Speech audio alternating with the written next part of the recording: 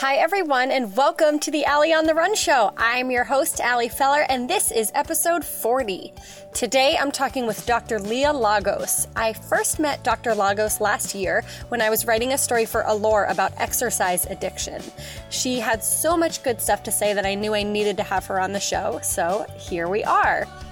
Dr. Lagos is a sports psychologist in New York City, and on this episode, we get into everything from performance anxiety and the mental health issues athletes of all levels face to, of course, exercise addiction, what it is, what some telltale signs of exercise addiction are, and what to do if you or someone you know and love may be experiencing some or all of those signs. Now, on episode 22 of the Allie on the Run show, I talked a bit about my own past with exercise addiction and what it was like for me having a disordered relationship with fitness. I think it's really easy for me to look back on that time period now and see that, yes, I had a real problem, but I never saw a professional during that time because exercise is a good thing, right? So being addicted to working out couldn't possibly be bad. But like any addiction, being seriously hooked on exercise to the point where it disrupts your everyday life or an unplanned day without exercise is enough to send you into a tailspin, that's a real problem. Dr. Lagos and I also talked about the role social media plays in exercise addiction. So often I think we see people tackling these really intense workouts and posting about them naturally every day, and those feats are often met with comments like, "You're so badass," or hashtags like "Fitspiration." Anyway, we'll get into it. That's enough for me. Let's hear what Dr. Lagos has to say about all of this. Dr. Leah Lagos, welcome to the Allie on the Run show. Hi, Allie. I am so excited to have you here, and as with any good run, we start the Allie on the Run show with a warm-up. So, Dr. Lagos, please tell us who you are, where you're from, and what it is that you do. Allie, my name is Dr. Leah Lagos. I am a clinical sport and performance psychologist. I work with athletes and peak performers around the world from ages 6 years old to over 60 years old to optimize health and performance. Okay, so what exactly does that mean? Well, there's several different reasons people would seek out my assistance. It could be performance in business. It could be performance as a runner wanting to increase it or improve it, overcoming a slump, overcoming an injury, getting their championship mindset back, learning to control their thoughts as well as their physiology to improve race performance. That's awesome. I need you to be on call for me at all times. That would be great.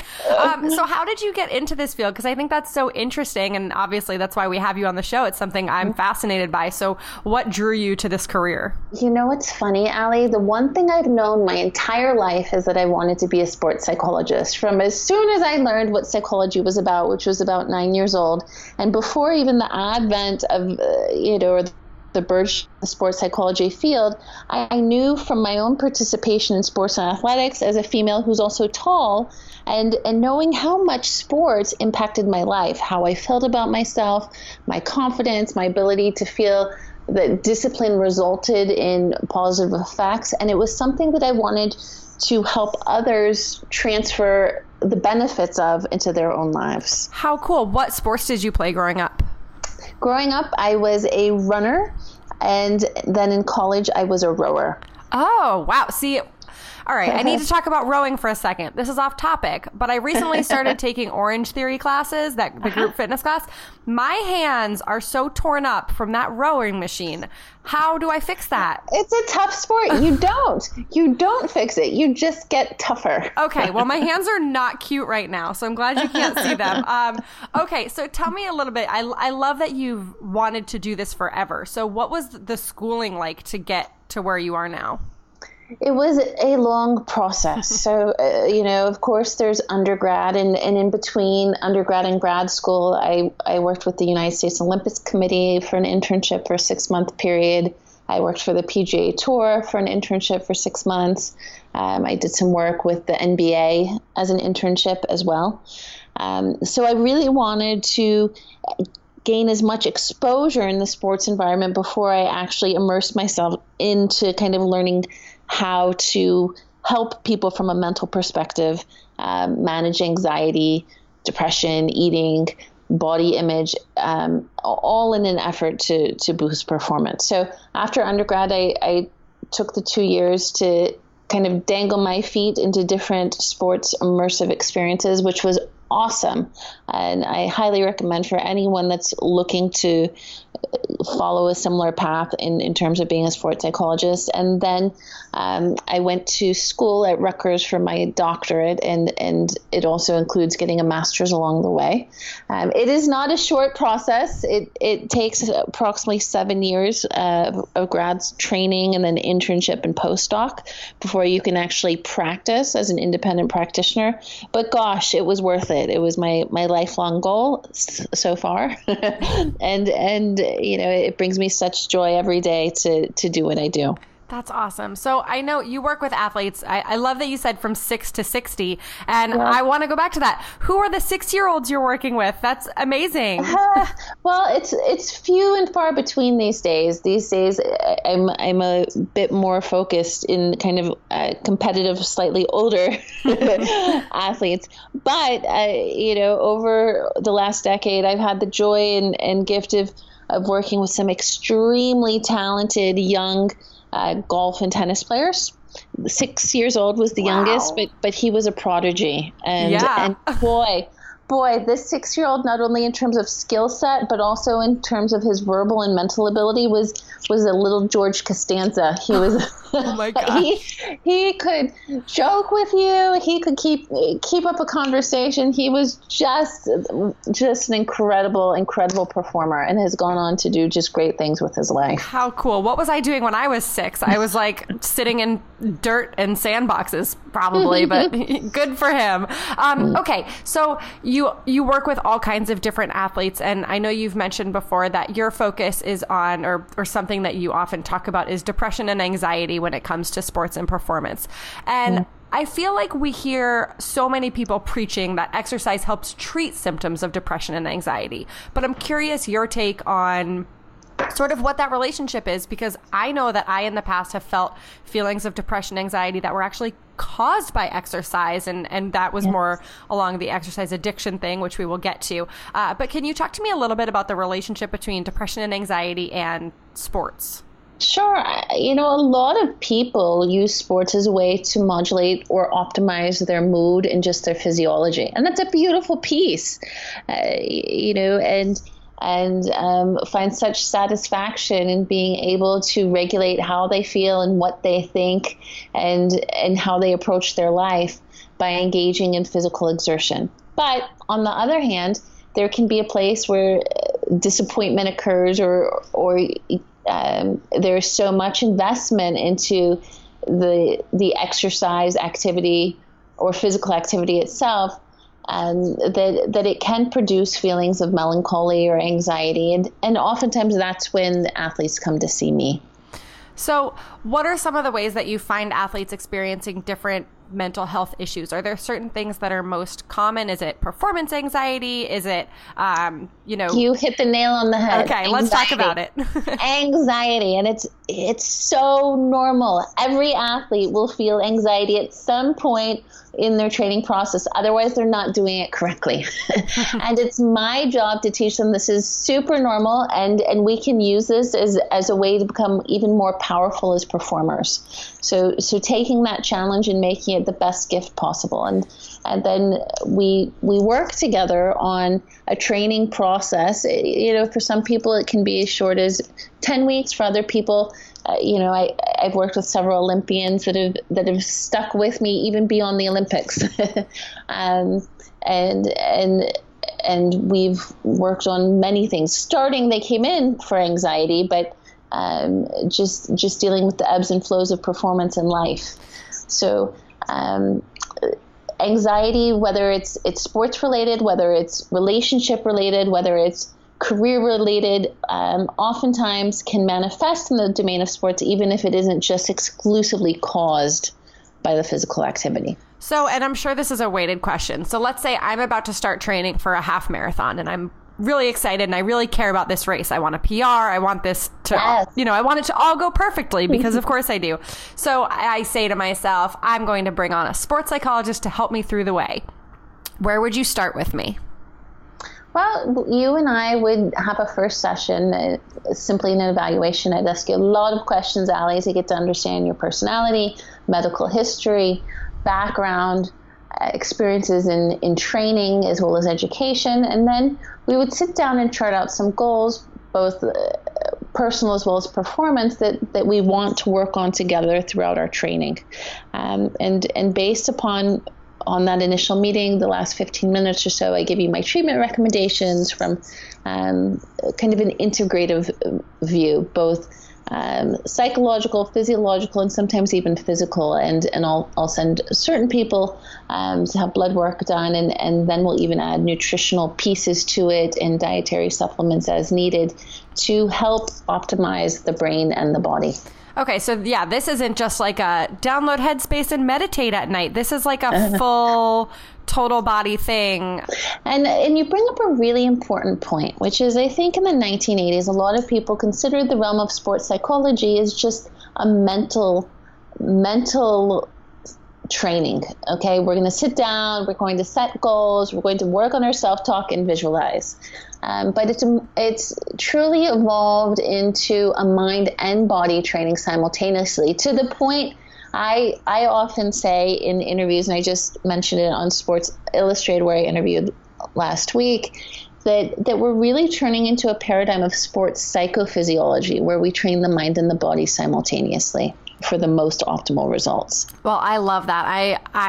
I wish I had been that 6-year-old kid. I mean, forget about the golf, but I grew up dancing, and there was so much like competitive dancing. There were so many mind games that came into play, and I think that everyone should have a sports psychologist at their disposal. I think every team should have one.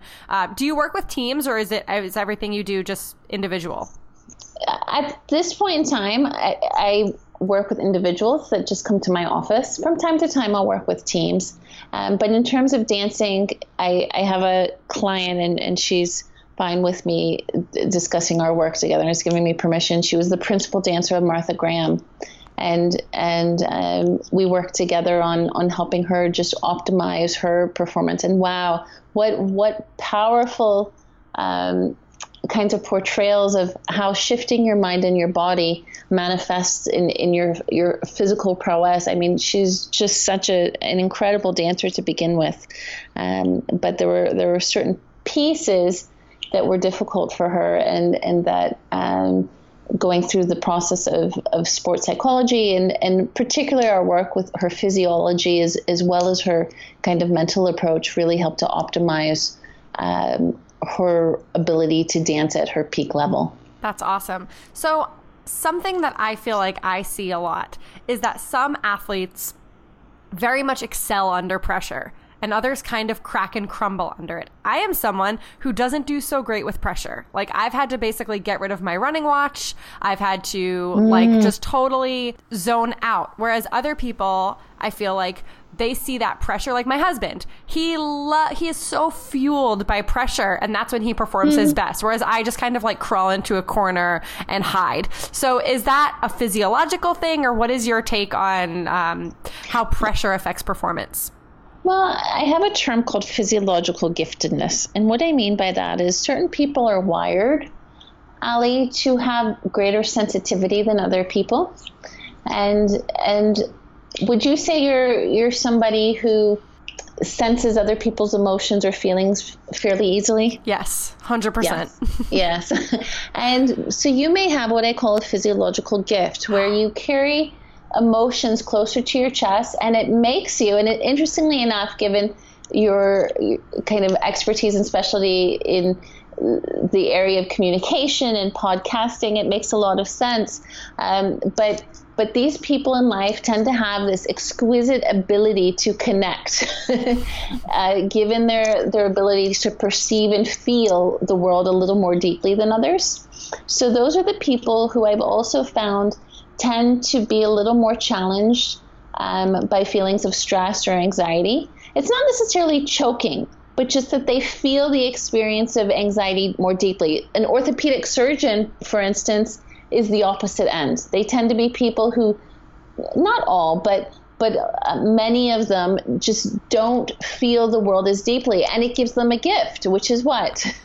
they can conduct surgery without a lot of kind of the physiological responses that would bypass conscious thinking for someone who's highly sensitive. Yeah, no, I would see someone injured and I would cry for them and I would hug them and be sad and I wouldn't want to cut them open because it would be sad. Like, oh yeah, I get that. Yes, and these are the people who oftentimes need a little extra training on how to control their physiology. All the positive self-talk to you, Ali, in the world wouldn't make the entire difference that you need to perform optimally. Why?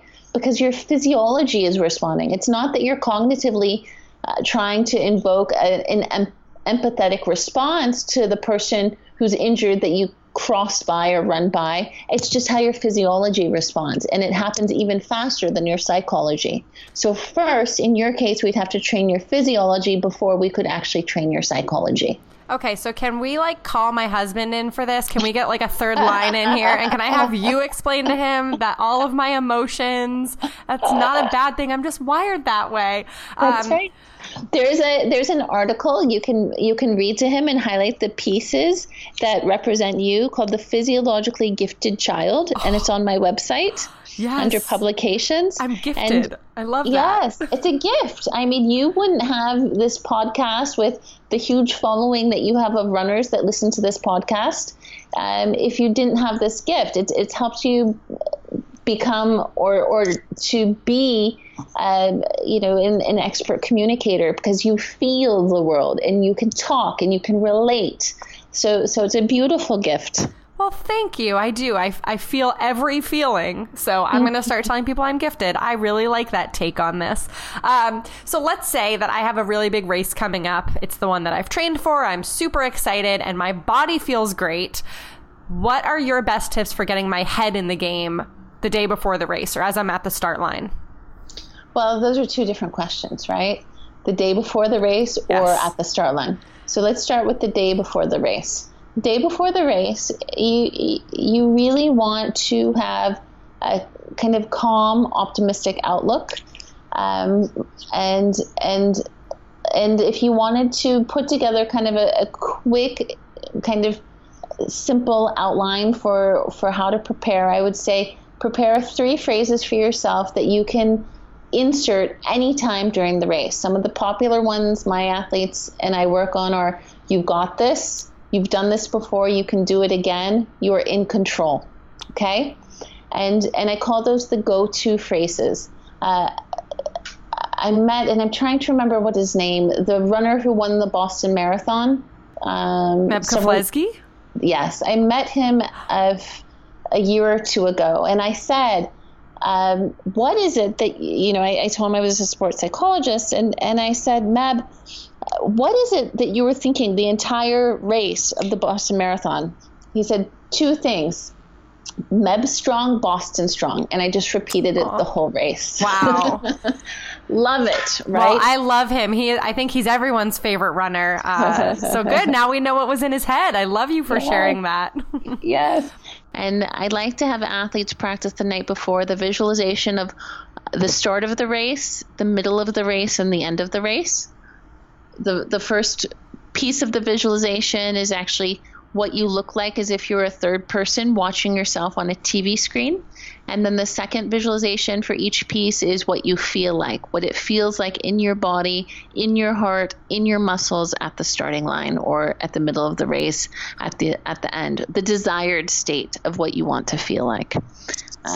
So 3 pieces: the self-talk, the breathing, and the visualization the night before.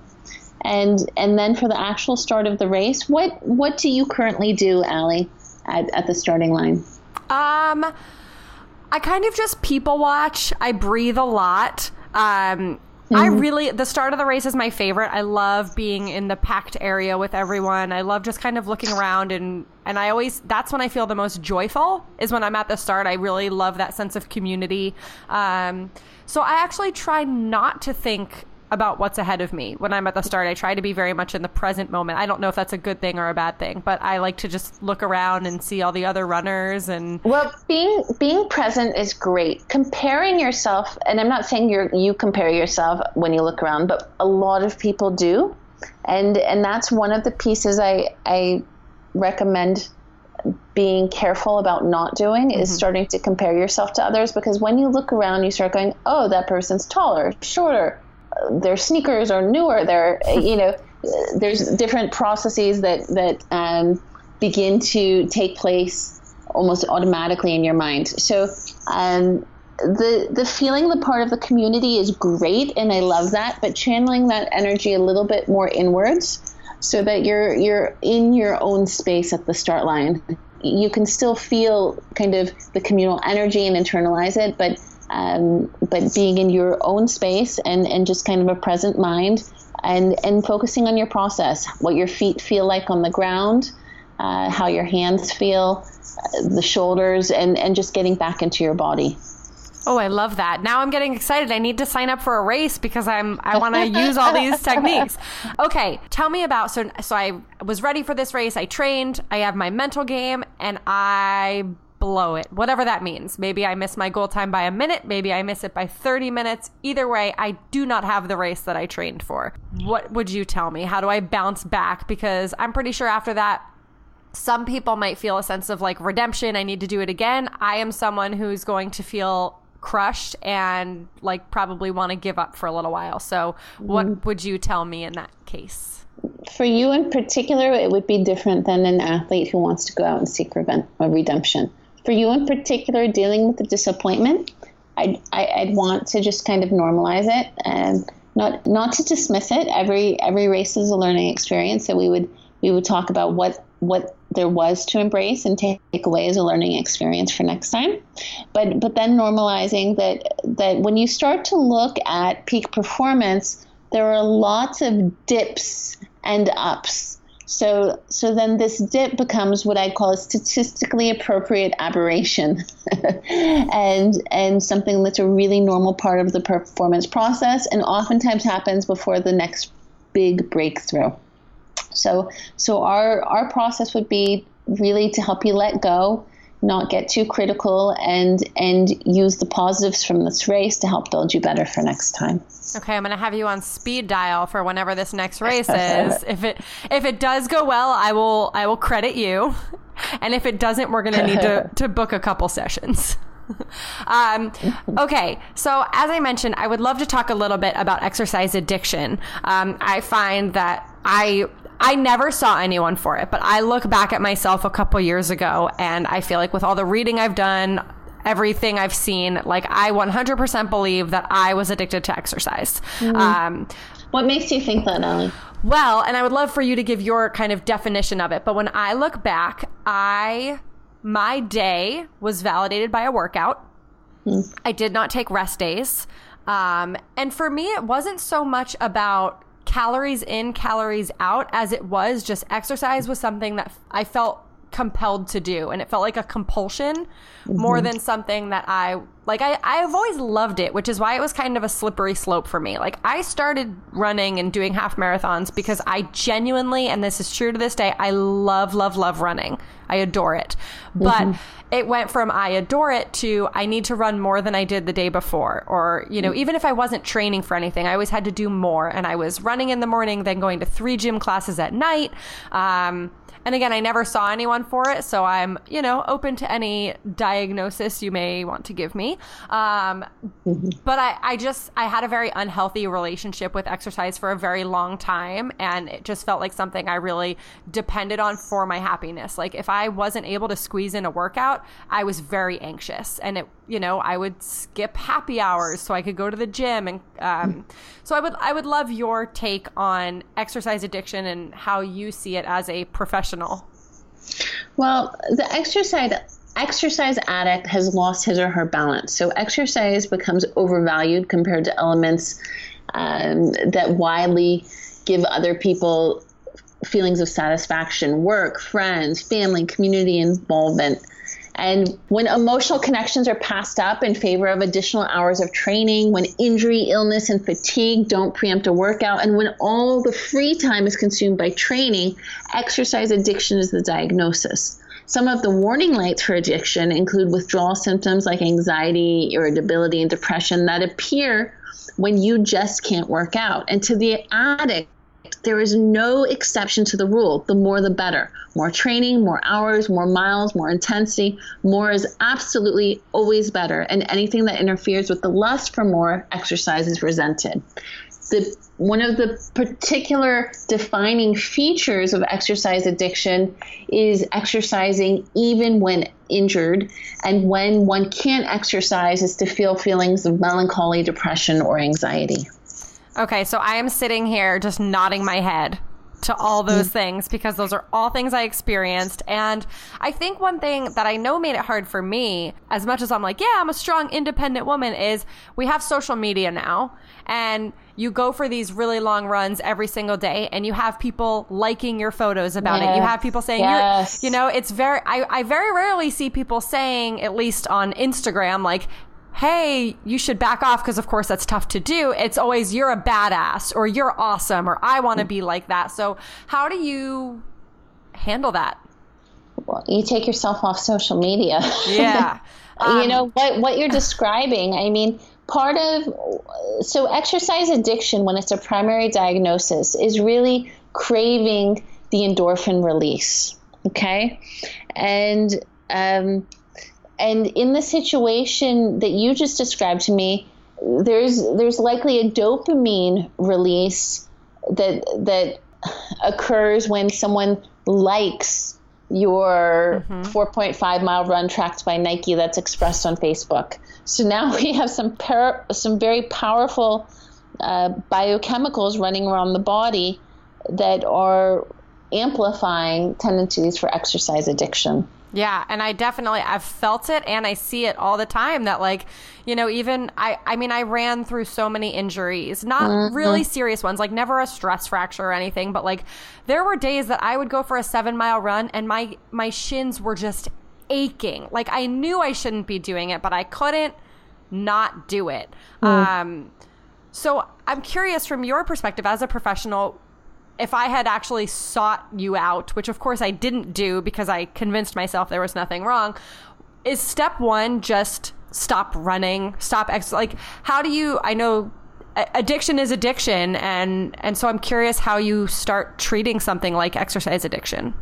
Well, it depends on the pathology because as I mentioned before, there are different types of manifestations of the addiction, and when exercise is taken to an extreme, it can be looked at as an addiction. And a primary exercise addiction, which is more common in males, usually develops in response to the pleasurable effects of endorphins that are released after or during the exercise. And primary exercise addicts become addicted to the body's own natural high, that endorphin release. Whereas secondary exercise addiction, which is more common amongst females, usually develops due to body image issues and occurs in conjunction with another disorder such as anorexia, bulimia, or depression. And this addiction, Allie, to exercise is primary to control weight gain or loss and hence how their body appears to others. So treatment really depends on the pathology of the exercise addiction. So another thing I would love to know is that, I very much, maybe it's because I've gotten older, maybe it's because I was sick for a long time, I very much have finally found a healthy relationship with exercise, which I am very grateful for. But I see, and again, I am not an expert, obviously, that's why we have you, but I do feel that I see so many signs of what I used to experience in so many of my friends these days. And I don't know what to do. Part of me wants to say hey, I've been there, and I just feel kind of lost. So I'm curious if you have any advice about sort of what to do when you see other people going down a similar path, because I'm not just going to grab them mid-run and say, you're addicted, stop, because I know that wouldn't have worked for me. So I'm sort of curious if you have any professional advice about how to handle that. I think a real gentle way, especially if you don't know someone well, to get them motivated to see a professional is to talk about the really great benefits in a way that's not assigning a pathology or a diagnosis. So saying, hey, friend XYZ, I'm seeing how much you like to exercise, and talking a little bit about how working with a sports psychologist or even just a health counselor can help them exercise in a way that reduces burnout. And research, for instance, says that individuals who are driven more by intrinsic causes for working out than external outcomes will work out more consistently and are less likely to burn out. But just motivating them to seek a little help to optimize their training, as opposed to trying to send them to someone because they have a problem. Right. Oh, I love that. That's great. Thank you. I appreciate that. And I hope that my guess is a lot of people listening are also nodding along right now. So one last thing that I would love to ask you about is, and this kind of ties into that, but not necessarily. Do you find that many of the athletes that you work with, or just athletes in general, whether recreational or professional, do you find that a lot of the pressure that they tend to feel is internal, or is it coming from other sources? Like, is it coming from, parental pressure, or the pressure to, I'm sure for professionals, it's, well, I have to win this game to renew my contract to support my family and buy this mansion. But also for everyday runners and athletes, where do you see most of the pressure coming from?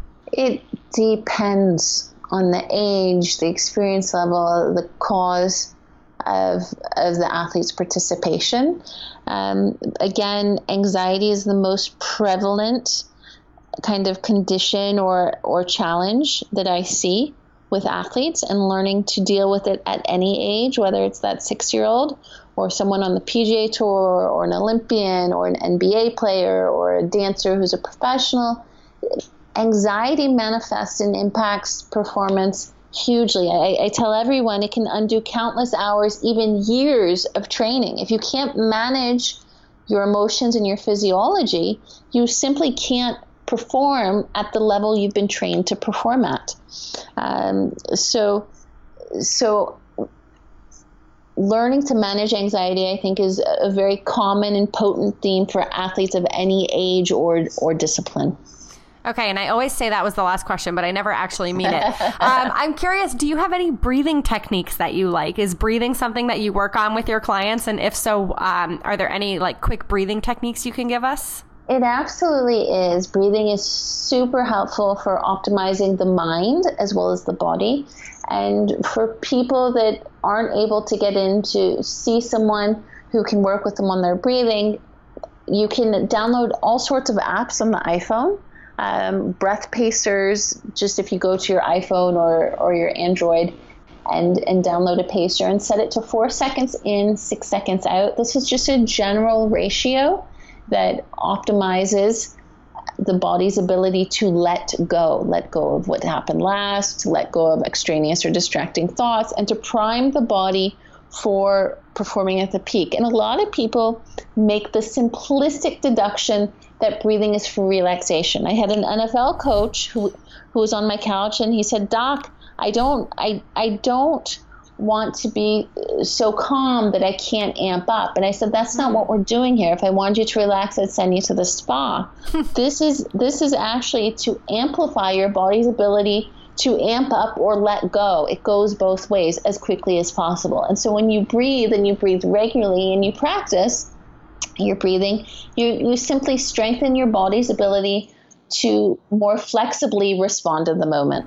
That's interesting. I just tried to do the 4 in, 6 out, and that's hard. I feel like right now I'm doing 1 in, 1 out. So you can need to work on that. And train your breathing just like you would any other kind of physical training for your body. Your heart is a muscle. It needs to be trained too. Awesome. Well, the way that we end things on the Allie on the Run show is it's called the Sprint to the Finish round. So are you up for a little lightning round series of questions? Oh my goodness. Oh, these are fun. These aren't loaded questions about addiction and anxiety. These are the easy ones. Okay, let's go. Okay. Absolutely. All right, Dr. Lagos, we are sprinting to the finish. We have our head in the right place. What would your last meal on earth be? My last meal on earth, something that made me feel healthy, happy, confident. It sounds funny, but I love spaghetti. Oh, yeah. Tomato sauce, a big bowl of vegetables, and maybe just a little hint of ice cream on the side. I love it. And I think you are the first person to come on this show and say that you would have vegetables. So I applaud that. Most people are like, well, I'm lactose intolerant, so I would eat a ton of dairy. Like I'm on my way out. So, well, you know what's funny? That's really truly how my mind thinks in terms of helping people, helping to align the balance in their body. So even if it was my last day on earth, I'd still want to live a life of balance. That's awesome. I love it. What is your favorite movie? My favorite movie? I have so many that I love, but I think this is particularly pertinent because it's a running show. I like Forrest Gump. Yay! Oh, love that. What is your greatest fear? My greatest fear about the world, that could probably be a separate episode, but you can take this in any direction you want. I'm open to it. You know what? My greatest fear is that we live lives that our hearts are less involved in what we do. And so a lot of my work with athletes and peak performers is putting their heart back into it. So it's a double layered question and an answer. My fear is living a life without a heart, or a world living without hearts. And my hope is to help instill more heart in this world. I love that. What is the first thing you do when you wake up in the morning? First thing is breathe. I get out my breath pacer and I breathe, and I recommend everybody do it for 10 to 20 minutes, 20 minutes being better. It optimizes your entire day, and it also sets the platform for disciplined behavior. So I shouldn't wake up and immediately go on Instagram. Got it. I'll work on that too. I have a lot of work to do after this episode. I have all these new things I need to try. What is the last thing you do before you close your eyes at night? Believe it or not, I breathe. Love that. Where is your favorite place you've ever gone for a run? Oh, my favorite place that I'll tell you my favorite place in Manhattan that I love to run is right on the promenade in Battery Park. It's just gorgeous. You can take the promenade and run towards the Statue of Liberty, or you can take the promenade and run towards Chelsea Piers from Battery Park. And it just reminds me of the beauty and the grandeur of the city and what the city stands for. I love that. And there are lots of public restrooms along the way, listeners. I can tell you where they all are. So highly recommend that route. All right, this is our loaded question. You're hosting a dinner party and you get to have 5 guests, living, dead, celebrity, whatever you want, animals. Who would your 5 guests be? 5? Oh my goodness. Well, 5. I think Oprah and Bill Clinton, who I've met on the golf course before, but casual. But I'm so intrigued by his mind and his energy. Bill Clinton has a special energy. 5 guests, and this is my lightning round. Oprah and Bill Clinton. I mean, you could just call it at that, and that's a pretty solid dinner party.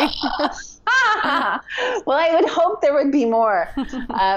But I may have to think a little further about that question. Okay, fair. You can always email me and I can add that in and we'll let people know.